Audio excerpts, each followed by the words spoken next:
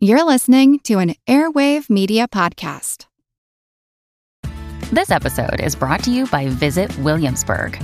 In Williamsburg, Virginia, there's never too much of a good thing. Whether you're a foodie, a golfer, a history buff, a shopaholic, an outdoor enthusiast, or a thrill seeker, you'll find what you came for here and more.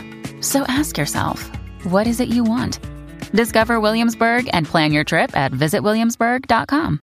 Want to learn how you can make smarter decisions with your money? Well, I've got the podcast for you. I'm Sean Piles, and I host NerdWallet's Smart Money Podcast. Our show features our team of nerds, personal finance experts in credit cards, banking, investing, and more. And they'll help you make the most of your money while cutting through the clutter and misinformation in today's world of personal finance. You'll get clarity on strategies to help you build your wealth, invest wisely, shop for financial products, and plan for major life events. Listen to NerdWallet's Smart Money Podcast wherever you get your podcasts. I am Ziana McIntyre. This is Sarah Weaver, and this is the Earn and Invest podcast.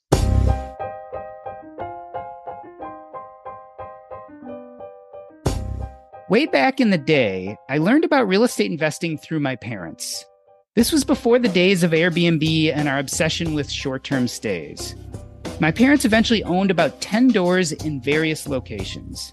I trudged along with my stepfather when he would perform some basic and not so basic repairs. I listened half-heartedly, as teenagers do, as they complained about evictions and even had to do some detective work to catch up with a delinquent renter. But, all in all, I gleaned two key concepts from my parents. First, it seemed like hard work. Second, it was still a great way to make money. The life of a landlord looks different than it did for my parents. There are new tools, new strategies, and even more ways to make money. So today, we discuss one of these new strategies, medium-term rentals. Ziana McIntyre and Sarah Weaver are seasoned real estate pros who not only manage multiple doors, but share their wisdom with budding investors. Their book, 30-Day Stay, A Real Estate Investor's Guide to Mastering the Medium-Term Rental, is being released by BiggerPockets Publishing on November 10th. Sarah and Ziana, welcome to Earn and Invest. Sarah, let me start with you. Tell us about your biggest real estate investing disaster. Yes, it is the fact that I waited too long. I think of all the missed opportunity that I have sitting there because I just was too afraid to use other people's money. Knowing what I know now, I could have been buying property like once a month or at least once every 90 days. And that might seem like a cop out from a really good like tenant horror story. But I think that the fact that I was so scared to use other people's money is what I consider my biggest disaster. Ziana, talk about that, because I feel like you were also in the same place. You came at this and discovered real estate, and I believe you didn't have much money. Was this kind of your same issue? I think that for me, I've just been a little bit of a slow and steady person. So maybe it's because of my FI background. You know, I'm not like oh my gosh, I'm a real estate investor. I'm going to have 100 doors and be just like, you know, cool and braggy like so many real estate investors are. But from the financial independence, it's sort of this idea of like, I have enough. And so I kind of just felt like if I could get one property a year, I could just keep building this portfolio that would take care of me for the rest of my life. So I don't know that I waited too long, but I know now so many tools that I could have way more units. And sometimes I wonder, should I have done that? Or am I really happy with my just 12?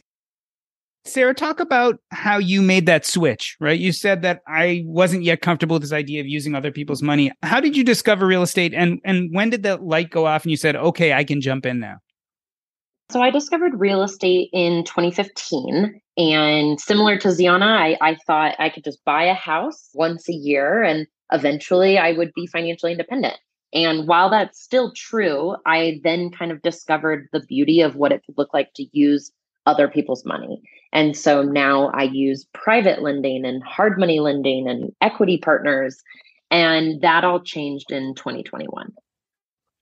I will say the book goes into all these strategies. We may not talk about them today because we might be a little bit more philosophical, but for sure, you can learn all sorts of details on those strategies in the book.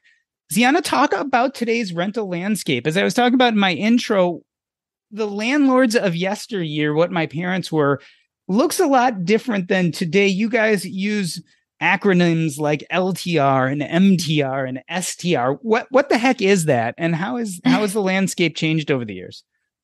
So what your parents were doing and what people generally think of as rental properties are long-term rentals. So that's usually a year lease and it's an unfurnished property, right? But nowadays, because of high interest rates and just high cost of homes, you can't make money as easily as with a long-term rental. So if you've had a property for 10 years, yeah, great. Long-term rent all day because you've got a cheap mortgage locked in. But if you're just getting started today and you need that cash flow to replace your income, well, then you need to come up with something else. And so that's why we do medium-term rentals and short-term rentals, which short-term rentals are under 30 days, medium-term rentals are over 30 days.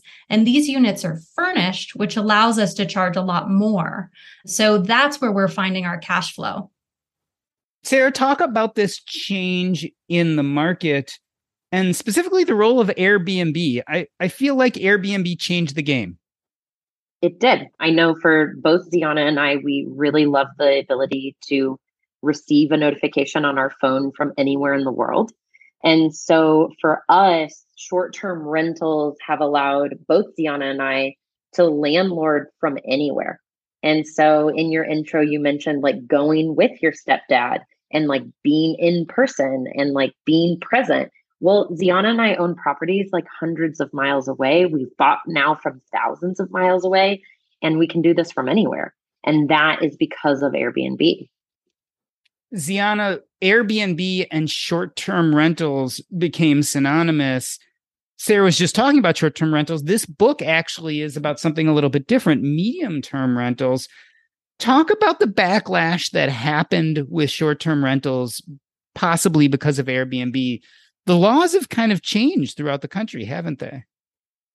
Yeah, it's been kind of the slow moving thing. I want to say probably since 2017, certain municipalities have decided that to outlaw or to restrict Airbnb. And the reasoning behind it is that they were feeling like it was affecting affordability in these markets. And so, there's a little bit of hotel lobbying that kind of pushes that. It's not entirely fair, but I think that it is, nice to balance it out a little bit. What we like about medium-term rentals is that you're not under the scrutiny of the regulations that have been put into place. For some reason, this 30-day limit is this gray area. And so with a 30-day plus rental is seen as a long-term rental and you're under those guidelines. So you're not really worried about regulations coming in and things changing for you. So it's kind of a safer strategy than doing the short-term rental.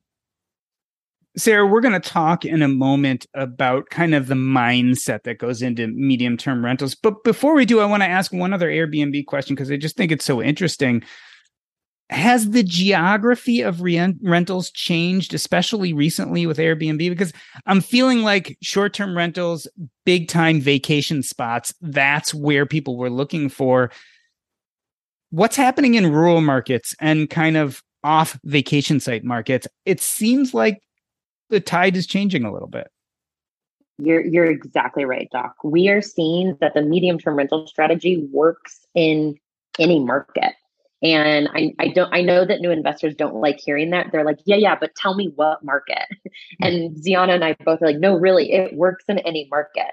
Ziana owns properties in St. Louis that are ran as medium-term rentals and cash flowing beautifully.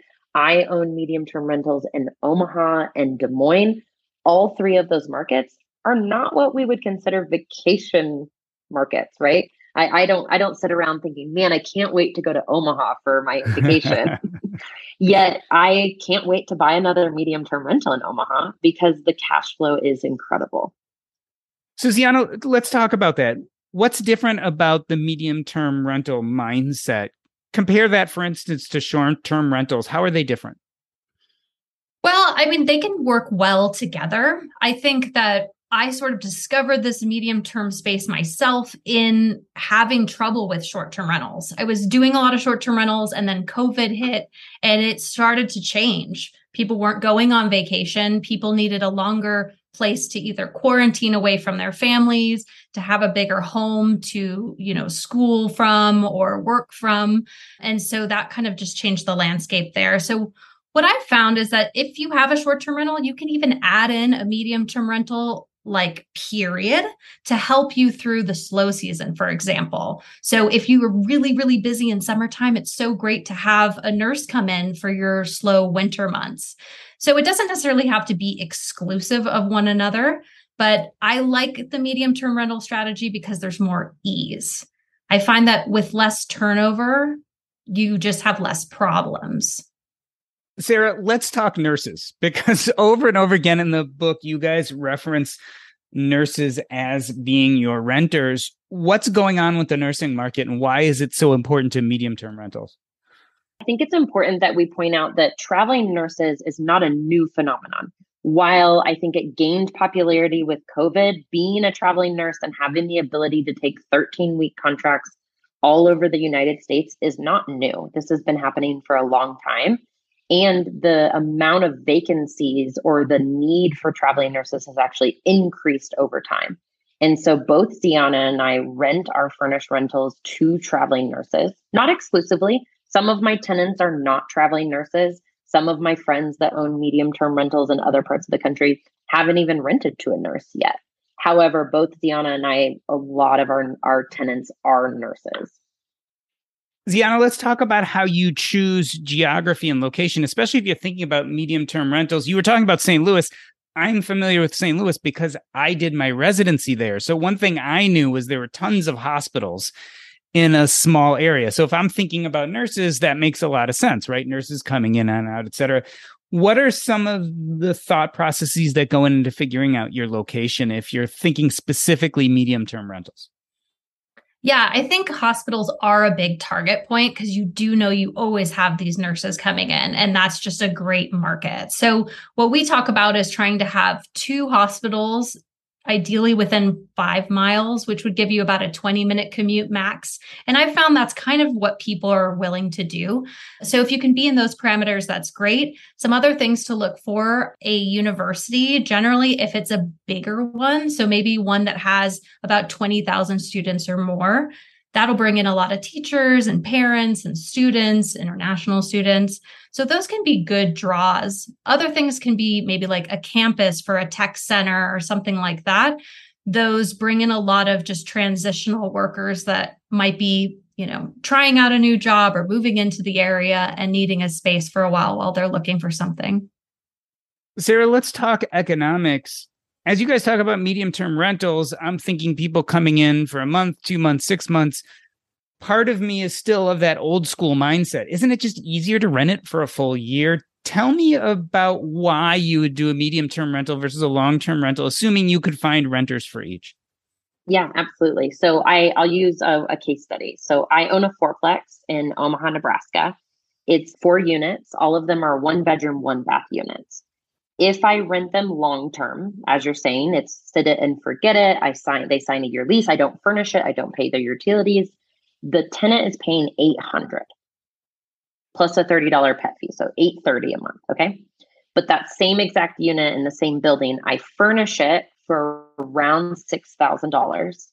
And then I can charge $1,875 plus a $150 cleaning fee. Plus, if they have a pet, there's a $200 security deposit and a $175 pet fee. So in that first month with the $1,875, $150, and $175, that's $2,200, and then $1,875 every month after that. Ziana, but as I hear this, and you're talking about furnishing it, you're talking about cleaning, you're talking about pets. It sounds to me like there's a lot more work involved. Am I wrong in assuming that?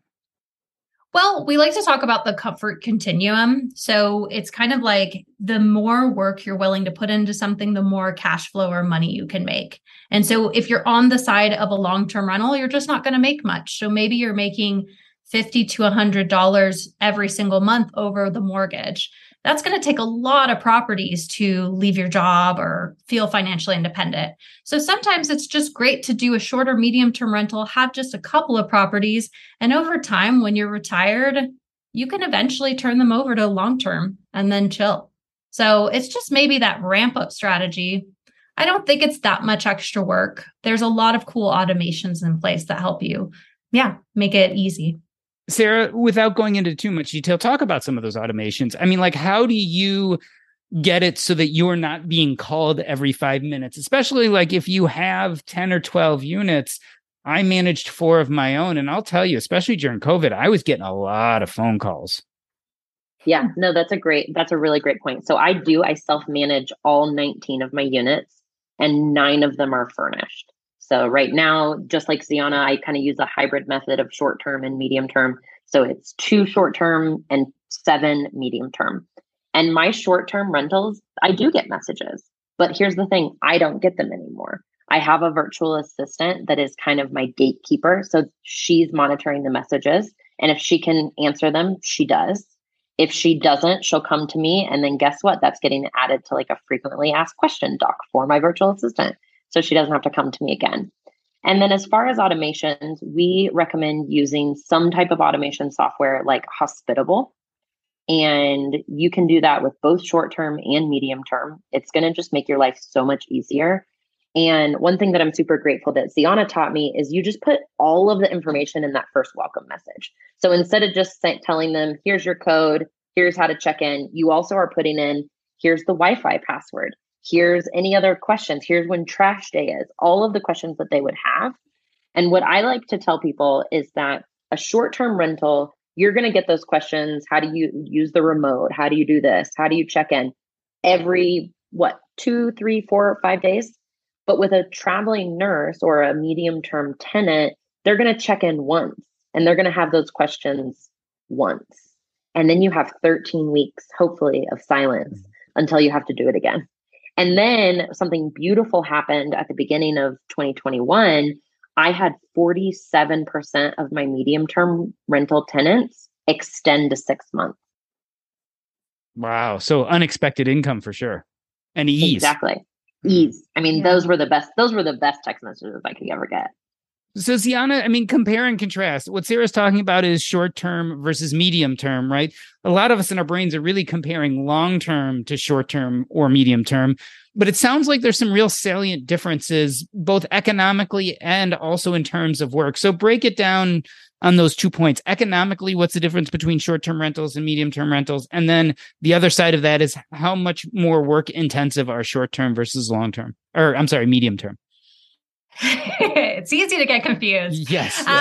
So if you're just looking at market rate rent, so whatever you could make on the long-term rental, I like to say an easy rule of thumb is that you could get 1.5 times on medium term, and then you can get 2 times on short term.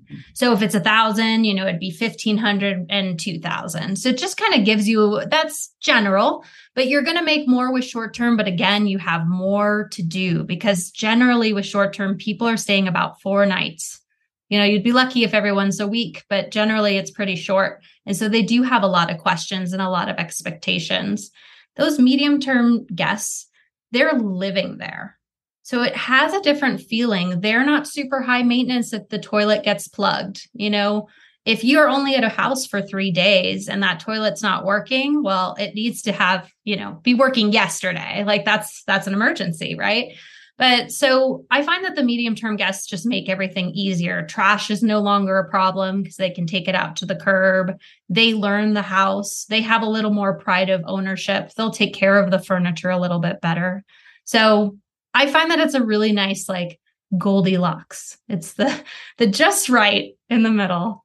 As you say that, Ziana, I'm reminded of one key piece of advice you give in this book, which really is vaguely unrelated, but I definitely connect with it, is if you are going to buy a place for rental, make sure that there are 2 toilets. You never want to buy a house with just 1 toilet, because that thing is going to stop working on Friday night and you're guaranteed. But if there are 2 toilets, you can wait till Monday to fix it. I love that piece of advice, which is beside the point of long-term versus medium-term versus short-term. But I thought it was a great piece of advice. Sarah, tell me about the demand. I mean, is there really a huge demand for the medium-term rentals as much? Because I understand short-term rental demand. And I certainly understand long-term rental demand, but are you guys finding that you're consistently filling those units up? Yeah. So again, I'll use that same case study of the Omaha property. I own a fourplex. Demand was so high, I actually bought the fourplex next door. And so I do have one long-term tenant in those 8 units, but otherwise I have 7 medium-term rentals on the same basically plot of land. And I will have a traveling nurse move out at 11 a.m. and a new one move in at 3 p.m. consistently. The biggest gap that I've ever had was 4 days. And that's on one of the 7 units there. And similar to St. Louis, as you mentioned, like a large hospital complex, the same thing is in Omaha. But then I also get people that aren't traveling nurses. I had someone who his job sent him there. I had someone whose mother was sick and she didn't want to sleep at her house. She wanted to have her own space, but she needed to live there for about 3 months while she took care of her mom. I had another couple who were renovating a kitchen and they just couldn't live in a mess. So they rented my apartment.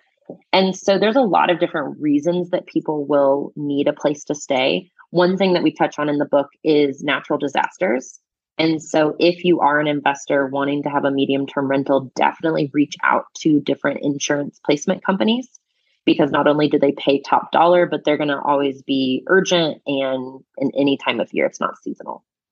Ziana, talk about the pandemic and how it affected medium-term rentals. It sounds like there was unmet demand all of a sudden when everyone was quarantining. Yeah, it was essentially the birth of this name, medium-term rental. So there had always been executive rentals, but they just didn't have the same like catch on fire that medium-term rentals have had recently. And so I think it was just starting to see that people had this ability to sort of work from anywhere. That's, here to stay, it seems like. And so I found that we'll have people that want to spend a month in Austin and then a month in Boulder, and they're still working from home, but they're checking out the world, right? So we have these digital nomads. We've got a huge burst of traveling nurses because there was just so much more demand for nurses in different areas that the traveling nurses circuit really kind of blew up. And then there's just more of people wanting more space, even if it's temporary, to like have space for their kids or to work from home. And then also people wanting to be nearby, but still work from home. So this idea of these rural properties that are not too far from the city, that kind of opened up a whole new thing. So yeah, medium term has really exploded. And I think there's a lot of demand that will stay. Sarah, one other question before we move away specifically from medium-term rentals. We saw the short-term rental market change significantly as the laws changed in some of these cities, because whether it was the hotel lobbyists or the cities themselves or the buildings didn't want so much throughput through units. Do you see any legal risks with medium-term rentals? I mean, is it possible the legal landscape could change, making this a more difficult field? We haven't heard anything at the county or city level of anyone wanting to touch medium-term rentals or in this case, anything beyond 30 days. I think the cities see the 2-day and 3-night stays as a threat, as do the hotels, whereas the hotels can't really compete with a 1-bedroom, 1-bath apartment that you can rent for 30 days. Ziana, you see any risks just from a legal standpoint? I don't. I see them really chunked in with the long-term rentals. And so, it's so much easier to get a license. You don't have to do as much, tax submitting. There's not all these like loopholes to go through. So yeah, I just think that it's here to stay.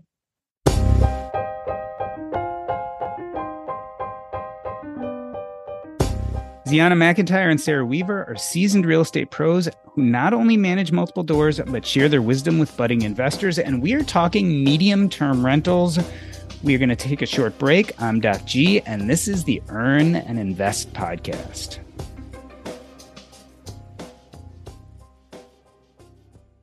You know what? I love our meals from Factor. My son started getting them about a year ago when he needed a quick alternative to meals on the go. But where we've really enjoyed them is we've been remodeling our kitchen. That's right. We've had no access to our kitchen for the last few weeks.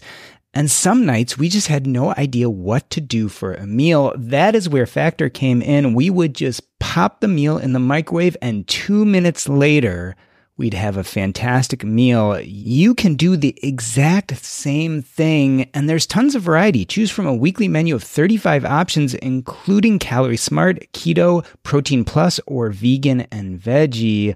Also discover more than 60 add-ons every week. These are chef-prepared meals, and let me tell you, they are delicious. No fuss, no mess. You just put it in the microwave, and 2 minutes later, you have a meal. This is tailored to your schedule. You can customize your weekly meals with the flexibility to get as much or as little as you need. Head to factormeals.com/earn50 and use your code earn50 to get 50% off your first box plus 20% off your next box. That's code earn50 at factormeals.com/earn50 to get 50% off your first box plus 20% off your next box while your subscription is active. Yo, everybody, I just wanted to remind you that if you want to see me and you happen to be in San Diego on Thursday, October 6th, from 4 to 6 p.m., we are going to be at BJ's in San Diego at 1370 Frazee Road. This is going to be a book launch and book signing party.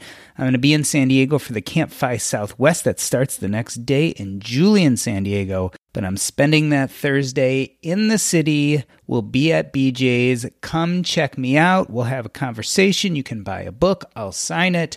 It'll be a fun time for everybody. A little bit of beer, a little bit of pizza, and some talk about taking stock. You do need to sign up, though, so go to earnandinvest.com/San Diego. Again, earnandinvest.com/San Diego and sign up to our event at BJ's. Again, that's going to be Thursday, October 6th. Can't wait to see you there.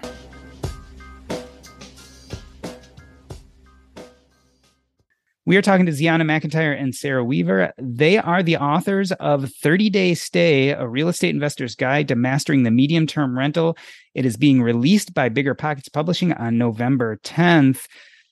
Let's talk about real estate broadly. Ziana, how accessible do you think real estate is to your average person? I mean, is this something everyone can use as a path to wealth? I do believe that they can. Now, is it meant to be for everyone? Does everyone have to do real estate? Of course not. Like, there are perfect paths through index funds. There's lots of other ways. It's a passion of mine and Sarah's, and so it is a natural thing to lean into. But do I think it's easy and attainable for everyone? Yes. Sarah, does it have to be a passion? I mean, a lot of people, I think, look at real estate as a good way to make money. Does it work better if you love it, and do you love it? Man, I change my answer depending on the day. I love what real estate has afforded me. Both Ziana and I come from very humble beginnings, and we learned to be scrappy. And both of us also, we spend a lot of time abroad. And I think that has put things into perspective for me, is seeing how mortgage laws and lending regulations differ country to country. And frankly, like a daughter of a cleaning lady, there's no way I could have done this if I was in a different country. And so I've turned to be really grateful for like the opportunity to invest in real estate. Do I love self-managing and dealing with tenants? No. But do I love real estate and what it's afforded me? Absolutely. Ziana, would you call real estate a passion? Yes, but it's more the art of the deal, right? So it's the finding the deal, negotiating the deal, running the numbers, getting it, under contract, you win. But then, once you set it up and then set it on its way, you're like, okay, I have the thirst. I need the new deal. So I agree that the management part is the worst part of the whole thing. But if you get really good assistant or really good systems in place, then you can just be rinse and repeating the fun deal part. Yeah, I like to call it the dopamine hit. So like exactly what Ziana is talking about. Like it's like a dopamine hit. Like your offer got accepted, or man, I like made a deal that wasn't a deal because it's a medium-term rental. Like, people are passing up on this duplex because the long-term rent isn't very sexy. But if it as a medium-term rental, look at that. It's now 16% cash on cash. That's a dopamine hit. asset management and tenant relations, there's not very many dopamine hits. I just want to note for listeners, as I bring this up and I'm watching both of your faces on Zoom, both of your faces lit up when I asked whether it was a passion. Ziana, let me turn this around a little bit. We think of real estate and passive income, and a lot of people put those two words together. On the other hand, in your book, there's quite a bit of detail about specifically how to do this. And it takes some knowledge and some learning and, some sweat equity. Are we wrong in saying real estate is passive? Absolutely. I don't think real estate is passive. I mean, I think the one way it could be passive is if you have a long-term rental and a manager. But there's still a certain amount of responsibility that you have to have in managing the manager, making sure that your rent is actually being collected and deposited into your account. Like, you can't just fully let go and trust. So there's always going to be a little bit of something to do. It is not like index funds where you really set and forget. But at the same time, you have a lot more control, right? So if, there's a stock market crash, that you have no control over those companies and their assets. You just have to ride the wave. In real estate, you could have a long-term rental and then say, hey, I'm going to make it a short-term rental. I'm going to make it a medium-term rental. You just, pick up the pieces and keep going. Sarah, you guys talk a lot in the book about location independence. And in fact, both of you have bought real estate, managed real estate that is remote from you in multiple different states, even in different countries. Talk about the feasibility of doing this for your average person, because I know a lot of people can connect with this idea of I can buy a single family home close to my house. I can run over there if something goes wrong. I can fix it. I can manage it.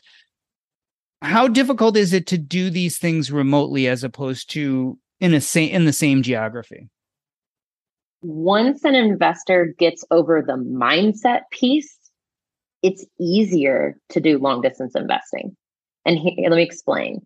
If you are frugal or handy, you may be tempted to go over to your property if it's 15 minutes away. When your property is 1,500 miles away, you can't go fix the toilet. That's not feasible. So it forces you to put systems in place. So we have on the ground teams, we have handymen, runners, agents that will do us favors, property managers, contractors, other investors. I actually have an investor that did me a favor and went by my property to check on something for me. And so it forces you to set your on the ground team, which we also talk about in the book. But let me go back to the mindset. If you are someone that's going to lose sleep because what if this and I don't have the ability to go there, then I don't think it's an option for everyone. There are a lot of investors that I don't think have the right mindset to do long distance investing. Once they get over that, they're going to fall in love with it just like we have. Deanna, talk about the stress and anxiety. I mean, do you still stress about your units? Are you still dreading the phone call or the text coming in from someone who has a complaint? Or is that something you've gotten past? Yeah, I don't have a worry about that stuff. It's more the big things. So I recently had a big flood happen in one of my places, and it's just kind of, freak storm system. And so that was a call that was not very fun to get. And it's been a lot of work for us to get the place back up and running, but we've done it pretty quickly. So, I think real estate's really forgiving, and I appreciate that part of it. And it's also nice to have a few stakes in the fire, or however that phrase goes. But I just feel like, even though one place was out of commission for 3 weeks, I've got income coming from all the other places. So it really helped. I have had the helpless moment. So when you manage from afar, there's only so much you can do. And at some point, sometimes things won't work. Sometimes you can't get it cleaned before somebody's going to show up because somewhere a ball got dropped. And it sucks to be like, man, I could have just strapped up and gone and cleaned it, But I agree with Sarah. I think having places further away is just better because it forces me to call the people and have all the systems in place and not go try to do it myself. So I think it's better, and I don't think it's that stressful. Sarah, tell me about some of those helpless moments. Have you had a few big ones, and how did they resolve? Yeah, I think, again, I'll tie it back to mindset. So when I realized that there was money in the bank, so I just recently had a plumbing issue on an up-down duplex. So we all know what that means. You know, the upstairs duplex is a unit is affecting the downstairs. It's not good, right? And it was the first time that I caught myself that I was just chill. Like I was handling it really well. I did the right thing. I apologized to the tenants. I called the right people. I just went through the motions and I assumed it was going to be a very large bill because my plumber said it was going to be. And I didn't even find that I was upset. I just was like, this is a part of doing business. However, it was because there's money in the bank. Like in that particular property's checking account, there was plenty of money. And I think that helps. And I think it would be a lie to say at the beginning that I was this calm, cool, and collected. I was worried. I was worried, like, what if, all of the what ifs? What if I can't pay the mortgage? What if this happens? And now I realize as I have more, because I do believe like momentum is a thing. Now that I have more units, there's more money in the bank. So even if the plumbing issue was so grand on that building, I would just, borrow from another property and it would all work out. Ziana, does money solve all these problems? More money, more problems. Don't you know? I don't know. It definitely eases the blow. Because same with my place that flooded. We had like a rolling $10,000 in that account, and we'd only take disbursements over that. And so I think we probably ended up spending about $10,000 on just, we had to get a new water heater, a new furnace, and do remediation cleaning. And so that sucks, but we had it. And so it's not ruining our lives. It's not changing anything for us. As, I think a lot of people that were affected by that storm may have lost everything. So I think I just felt really grateful that we can, take this blow and keep going on. Sarah, one thing I often find with real estate investors is they look at it the way Ziana was talking before about the art of the deal and getting excited about the deals, et cetera. How do you know when you have enough doors? Like, you're doing this business, you're creating wealth. At some point, you're generating more wealth than you probably need to live your day-to-day life. Maybe you're taking the excess and you're investing it in other ways. How will you know when it's time to stop buying more properties? You don't. For those not watching on video, both Ziana and I just locked eyes because we talk about this a lot. We talk about like, when is it going to be enough? Because both Ziana and I, we have like mastered the art of frugality, and we do things like geo arbitrage. Ziana does pet sitting to like house hack an expensive market. And I live abroad. I'm here in Mexico City. So I can live cheaply. But now I'm asking myself, do I want to? And then I got to a place where I have so many, I think for everyone, the number's different. Some people say it's 10 units, 14 units. For me, it was 19. Once I hit 19 units, I like looked in the mirror and I said, you need help. And so it was either take a step back and like kind of downsize some of my businesses and all my different side hustles, or it was hire help. And then obviously hiring help costs money. So then I have to like fuel the fire of the business to pay that person. So I had to make that decision about 3 months ago. Am I good? Am I just going to chill here and scale back? Or am I going to experience massive growth and therefore I need to hire? And it could come as no surprise that, of course, I chose the latter and I'm scaling and I'm hiring. But I think it's really important that you have a really clear understanding of like why you're doing this. And for me, it's I want to pay off my parents' house. I want to travel whenever I want to. And I want to start like upping my lifestyle and leveling up. I don't want to live so cheaply for the remainder of my life. Ziana, it's an important question, right? Because you guys come in now with this mindset and this knowledge. You literally wrote the book. You can hire people and probably have them turn a profit for you. You could scale and scale and scale and probably turn this into something huge. Will you do it, and what would stop you? I'm not that person. I think I'm much more connected to the enough idea. So I don't think that I will scale and scale and scale. I'm not visualizing apartment buildings and syndications and all this kind of stuff. It's just, I really want the balance of my life. Like the lifestyle and the ease is me winning, not the number in my bank account. So Sarah, there's probably a lot of people listening or who are going to be reading your book, and they're going to say real estate is definitely for me. I'm interested in these medium-term rentals. Give us a thumbnail sketch. What is the biggest hassle? Like, what would you tell the new investor and warn them about as they're getting in? Biggest hassle, I think, not setting up a solid foundation.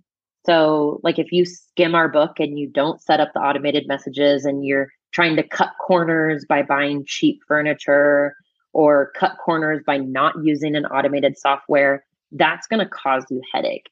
And you've mentioned it. This is not a passive way to invest. As a medium-term rental investor, you're building a business. And so your business has to have systems and processes, which we outline in the book. And so I recommend doing that so that you can avoid the headaches. And then, frankly, I don't think there is very many headaches. And I hope I'm not wearing rose-colored glasses. But I think if the processes and the systems are set in place, it can be really smooth. And I think there's a difference between responding to fires and getting ahead of them. So it's like doing preventative maintenance on your house where you're like, okay, I'm going to have the furnace and the AC units checked out each once a year, and then you don't have this thing where it's St. Louis in the middle of July and there's no AC and people are like literally sick, like that's dangerous. So I think that is true even with setting up your business. Like you want a cleaner and a handyman before you're open for business, before you're listing online and welcoming guests. So yeah, you definitely don't want to have to be like putting out fires everywhere and only looking for something once you need it. It's like try to prepare. And that's why reading a book, it's not like any of this is rocket science, but reading a book helps you not make those mistakes. Deanna, why do you think most people who fail at this fail? Is there something specifically that they do wrong? I think people just don't fully commit. I think people sit on the sidelines too long. They read all the books and then they psych themselves out because maybe they're around people that are telling them they can't do it or, being really afraid. Like we're all afraid. And even Sarah was talking about this morning, where it's just like, as you get into bigger or more expensive deals, it's scary all over again, even if we know what we're doing. So I think it's important to surround yourself with community and like-minded people, and then also to just take action steps, take a couple of risks. But by the time you're educated enough, they feel like educated risks, not as risky as something, just off the cuff. Sarah, I feel like we don't talk enough about the real estate community. One thing about doing what you've done is you've built this huge community around you. Tell me about that community and what it means in your life. Frankly, it means everything. Ziana and I, she texts me the moment that flood happened. And I texted her the moment I have a question. And so you don't have to do this alone. I think a lot of people view real estate investing as like a solo sport, but it truly is a team sport. And so whether it's a mastermind that you pay to join, or you just find a few people that you like their vibe and you say, hey, do you guys want to hop on a Zoom call every 2 weeks?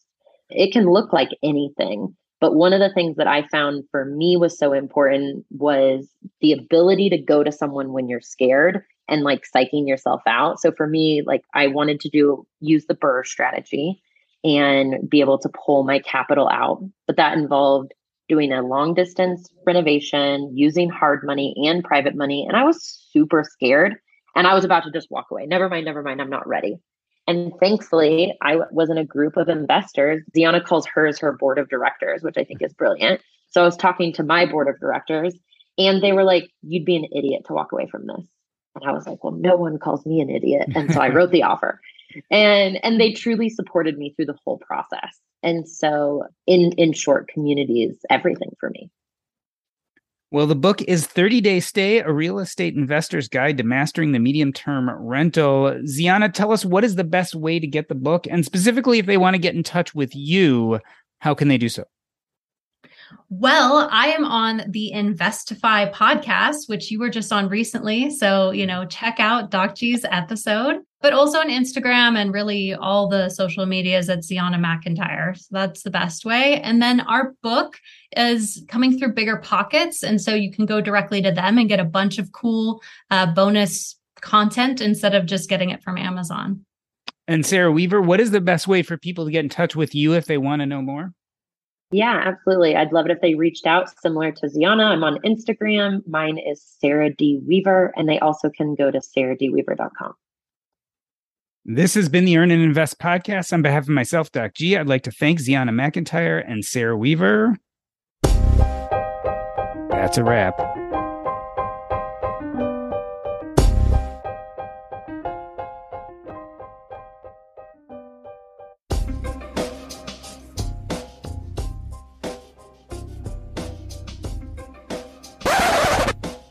I leave things running just so that we can get a little bit of the after conversation.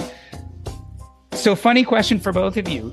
Did you ever imagine your life would be here 5-10 years ago, especially right when you were getting into real estate or before you did? Tell me about that. Did you ever think you'd end up here? No, I think, for me, it was just like a side hustle. I was like in school when I started doing Airbnb stuff, and I was like, oh, cool, I'm just going to do this for now, but really I'm going to be a massage therapist. And like that fell away, and this became like my whole life. But yeah, I never really saw this. That's interesting. See, and it's funny because I feel like I've been aware of you and seen your content for long enough to see you go from someone who was kind of like the Airbnb queen, right? This was even before you owned places, right? You would rent them out and then Airbnb them, to someone who was doing kind of more hosting and scheduling, to what you are now, which is, I think, a bona fide heavy real estate investor. And so I've gotten to see that from the outside and watch, and it definitely suits you, right? It seems to be your comfort zone. It seems to be your area of excellence. And it's been fun to watch it grow over watching you over social media, et cetera. Thank you. And Sarah, talk about your business of furnishing Airbnbs and medium-term rentals. We didn't talk about that, but you talk about it a little bit in the book. Did you ever imagine this was going to be something you actually consulted on and got paid for? No, but my mom, it's probably her dream job. She loves spending other people's monies and furnishing it. No, the Aria Design Services came about because people asked for it. Someone said, oh my gosh, how did you furnish a place in Nebraska from New Zealand? Can you do mine? And my first reaction was no. But then I thought, wait, what would an entrepreneur do? And an entrepreneur would say, okay, let's try it. And now we've done 27 units in 11 states, and some of it from abroad. Me and my business partner, we were in Guatemala together when one of our clients called and in panic and said, I have a tenant moving in on Friday. We're like, Bert, that unit is vacant. And he's like, yeah, can you furnish it by Friday? We were like, oh my God. And so we spent our night in Guatemala on Amazon ordering furniture, and we did it. And Ziana, that's like the thing you don't like at all, right? You are not a big fan of furnishing, right? It's grown on me. I think it can be fun with the right people. The thing I don't like is the edit. So I'm doing one right now where I have a property that I've owned since 2014, and it's gone through many iterations of furniture. And so to go in and try to be like, okay, this doesn't really go. What's the theme we're going with? What do we take? What do we add? That's so much harder than just being like blank slate. Let's just order everything that's all mid-century mod, So that's a lot harder when you own places for a long time, but it can be really fun. It's such a creative pursuit, but don't get me wrong. It can also be hard. It is exhausting. I love the pictures you guys have in the book where you're you're clearly in the front yard of a house, and there's a bunch of boxes just lined up of all the things that you ordered for when you closed on a place, and then you had to go in and get it ready. I've sold an entire. Oh, go ahead, Ziana. I was going to say, Ziana can tell you a really funny story of me in tears in her living room trying to hang a curtain rod, and we later could laugh about it, but it probably took me a week. And I filled an entire U-Haul van, so not like the trucks, but all the way to the ceiling with boxes, like folded down and everything. But it's just incredible if you're in a more rural kind of location and you've got to literally have everything sent. Just the amount of boxes. So luckily we were able to find a recycling center. Yeah, I was about to say, and unpacking and putting together and then getting rid of all the waste is something people don't think about. One other note, it's really cool to see you guys publishing on Bigger Pockets because, that's your audience. And there are just so many people on that platform who are starving for exactly this information, right? That's why they come to Bigger Pockets in the first place. So definitely a wise place to publish. Yeah. I mean, it's a dream, honestly. Like they just have such a huge platform, and it started from such a beautiful place of just honestly wanting to help, like person to person, when there was just no information out there, and how it's grown. Yes, it's a thriving business now, but I think still that root is there of people helping people. Yeah. And again, people in real estate tend to be passionate about it. So you have this huge platform of people who they're community oriented and they're passionate about it and they're excited about it and they want to learn all the tips and tricks. So congratulations. I enjoyed reading your book. And for someone who isn't in this world anymore, I mean, I did rentals for a while. I found it fascinating and interesting and informative. So I hope that it does really well. Thank you. Thank you, Doc. Thanks for being on, and have a good rest of your day.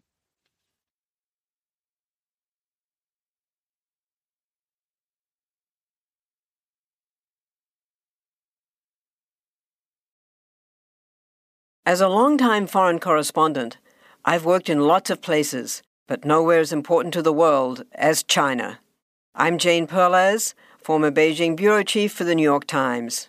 Join me on my new podcast, Face Off, U.S. versus China, where I'll take you behind the scenes in the tumultuous U.S.-China relationship. Find Face Off wherever you get your podcasts. You care about your money. Of course you do. So why aren't you listening to SoFi Daily? This podcast will keep you updated on the latest news in the stock market and how it could impact your financial life. Stay on top of what's happening. Listen to SoFi Daily wherever you get your podcasts. That's SoFi Daily wherever you get your podcasts.